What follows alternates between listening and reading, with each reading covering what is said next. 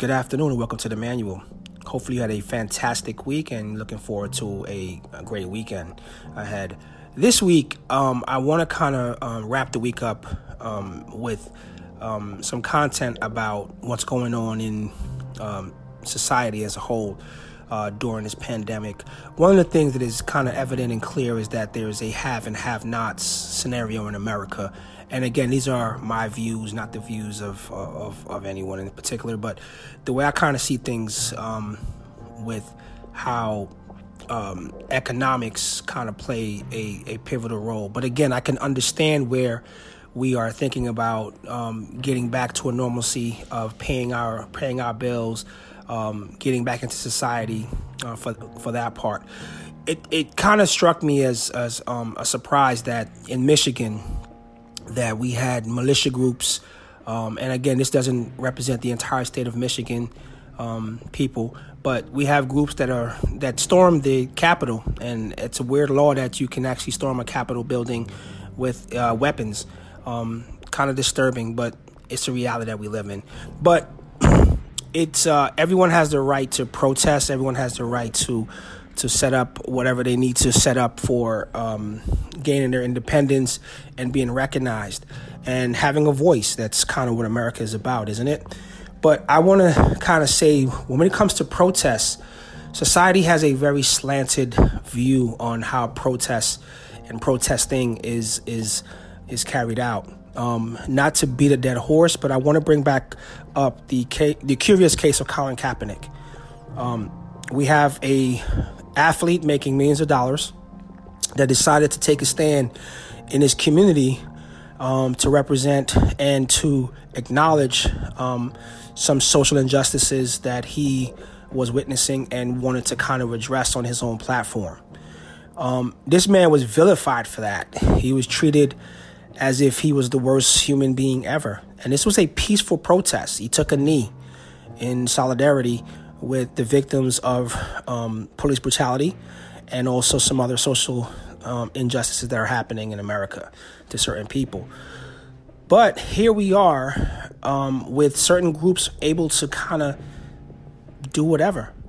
And it is disturbing that we are living in a society still that the disguise of freedom is something from a perspective. When we are given rights by our government, or the government we give rights to, depending on how you want to look at that, we have certain freedoms that we want to express and we want to hold dear and kind of cultivate. And the way you do that is kind of up to you. And most logically, to do that is to protest peacefully. You know, the 1960s, which I wasn't around for that, but from what I've saw from archives and things of that nature, we see people that were protesting for just rights. And we have now, today, the protest is to reopen the state. And in that regard, it's not being peacefully done. It's a show of force that the government is tyrannical, that we want to open the economy by any means. This sends a really bad message to society as a whole, and I don't think a lot of people even care about that. The fact that we are facing a epic economical crisis in this country, you know, no one's going to argue that. But at what peril? We have lost 60,000 plus lives to this pandemic, and we don't know where the number is going to top out at. But again, we feel that we need to rush back into whatever we need to do because it's not our social norm. And we have to think about the victims that are still out there that have not caught COVID yet, that will not survive COVID if the right situation happens, or actually the wrong situation happens for that person. everyone's experiencing this virus in a different way from what I understand. Watching different news footages, talking to COVID survivors that I personally know, everyone has a different experience with this virus. And it kind of depends on, I guess, who you are as far as your health and all that kind of stuff goes. But at the end of the day, it seems like the fact that it's only affecting a certain type of population, that it doesn't matter. It's not affecting me. It's affecting those kind of people. So I'm going to get back to work. And I'm going to go back and do what I'm supposed to do. And that's kind of wrong. I would love to hear a good argument on why social distancing is not working, because it is working. The argument is, oh, there's numbers still rising on the other side. We have so many deaths are still occurring. Obviously, it's because the testing is not up to snuff. And with that being said, we need to be assured that there's something put in place, a protocol, a procedure, to assure us that we can enter society safely again. We take a lot of things for granted, and this time home and this pandemic has made me realize certain things that I took for granted. You know, the ability to just go somewhere and do whatever I want to do because I live in America. Not to say that other countries aren't free or there's restrictions on social activity and things of that nature, but pretty much here, it's a Friday. Normally, I would be getting off work and either catching a movie, going to dinner, hanging out with some friends, or probably just coming home and playing some video games. But I have that choice to actually do that. And we are facing situations where people are acting out. I posted a picture on my Instagram today of three armed guys draped in the American flag. And it was terrifying to see that the country that I live in has people that are thinking that they have to take back their rights by force.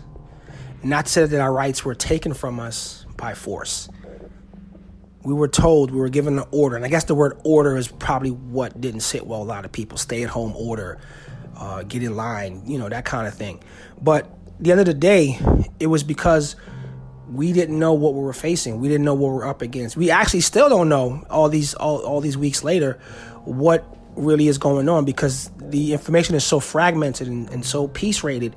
We have no idea what's really going on. I don't know who to believe at this point. I really don't know who to believe. And the thing with this is that not everyone thinks the same, obviously, because everyone faces a different economical beast in their household, whether they can't pay their mortgage, their car note, put food on the table. I get it. Do what you need to do. But you got to think about other people that this may affect, or it may affect you down the line at some point.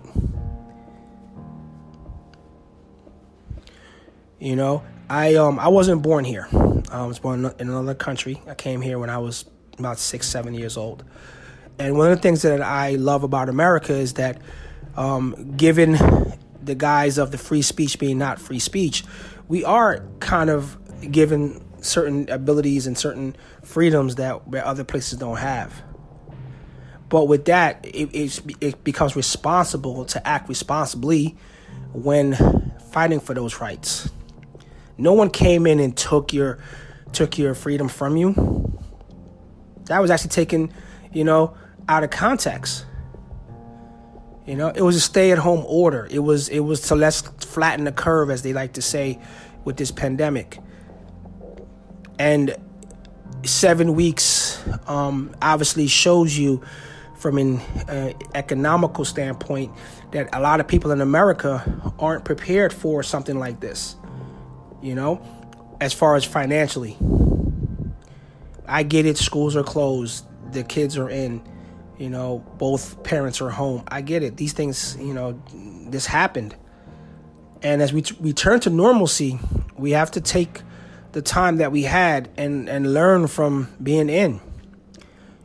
I know for a fact that I'm going to be a little bit more vigilant on what's going on around me from a germ standpoint. I want to be able to be carefree again. I don't know how long that's going to take for that to happen.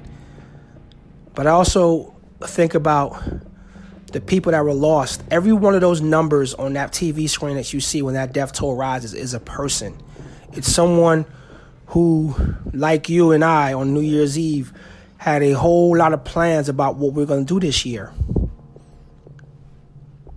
You know, what we're going to do. The first quarter this year has been disrupted. We still have the summer and the winter coming.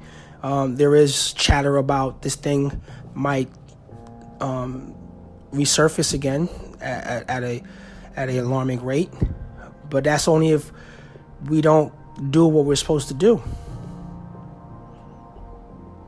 It just was really shocking to see that scene in that Capitol in Michigan today. People screaming and weapons over their shoulder. Was that even necessary? I get it, but I don't get it. I'd love to know what your thoughts are. Thank you for choosing Emmanuel.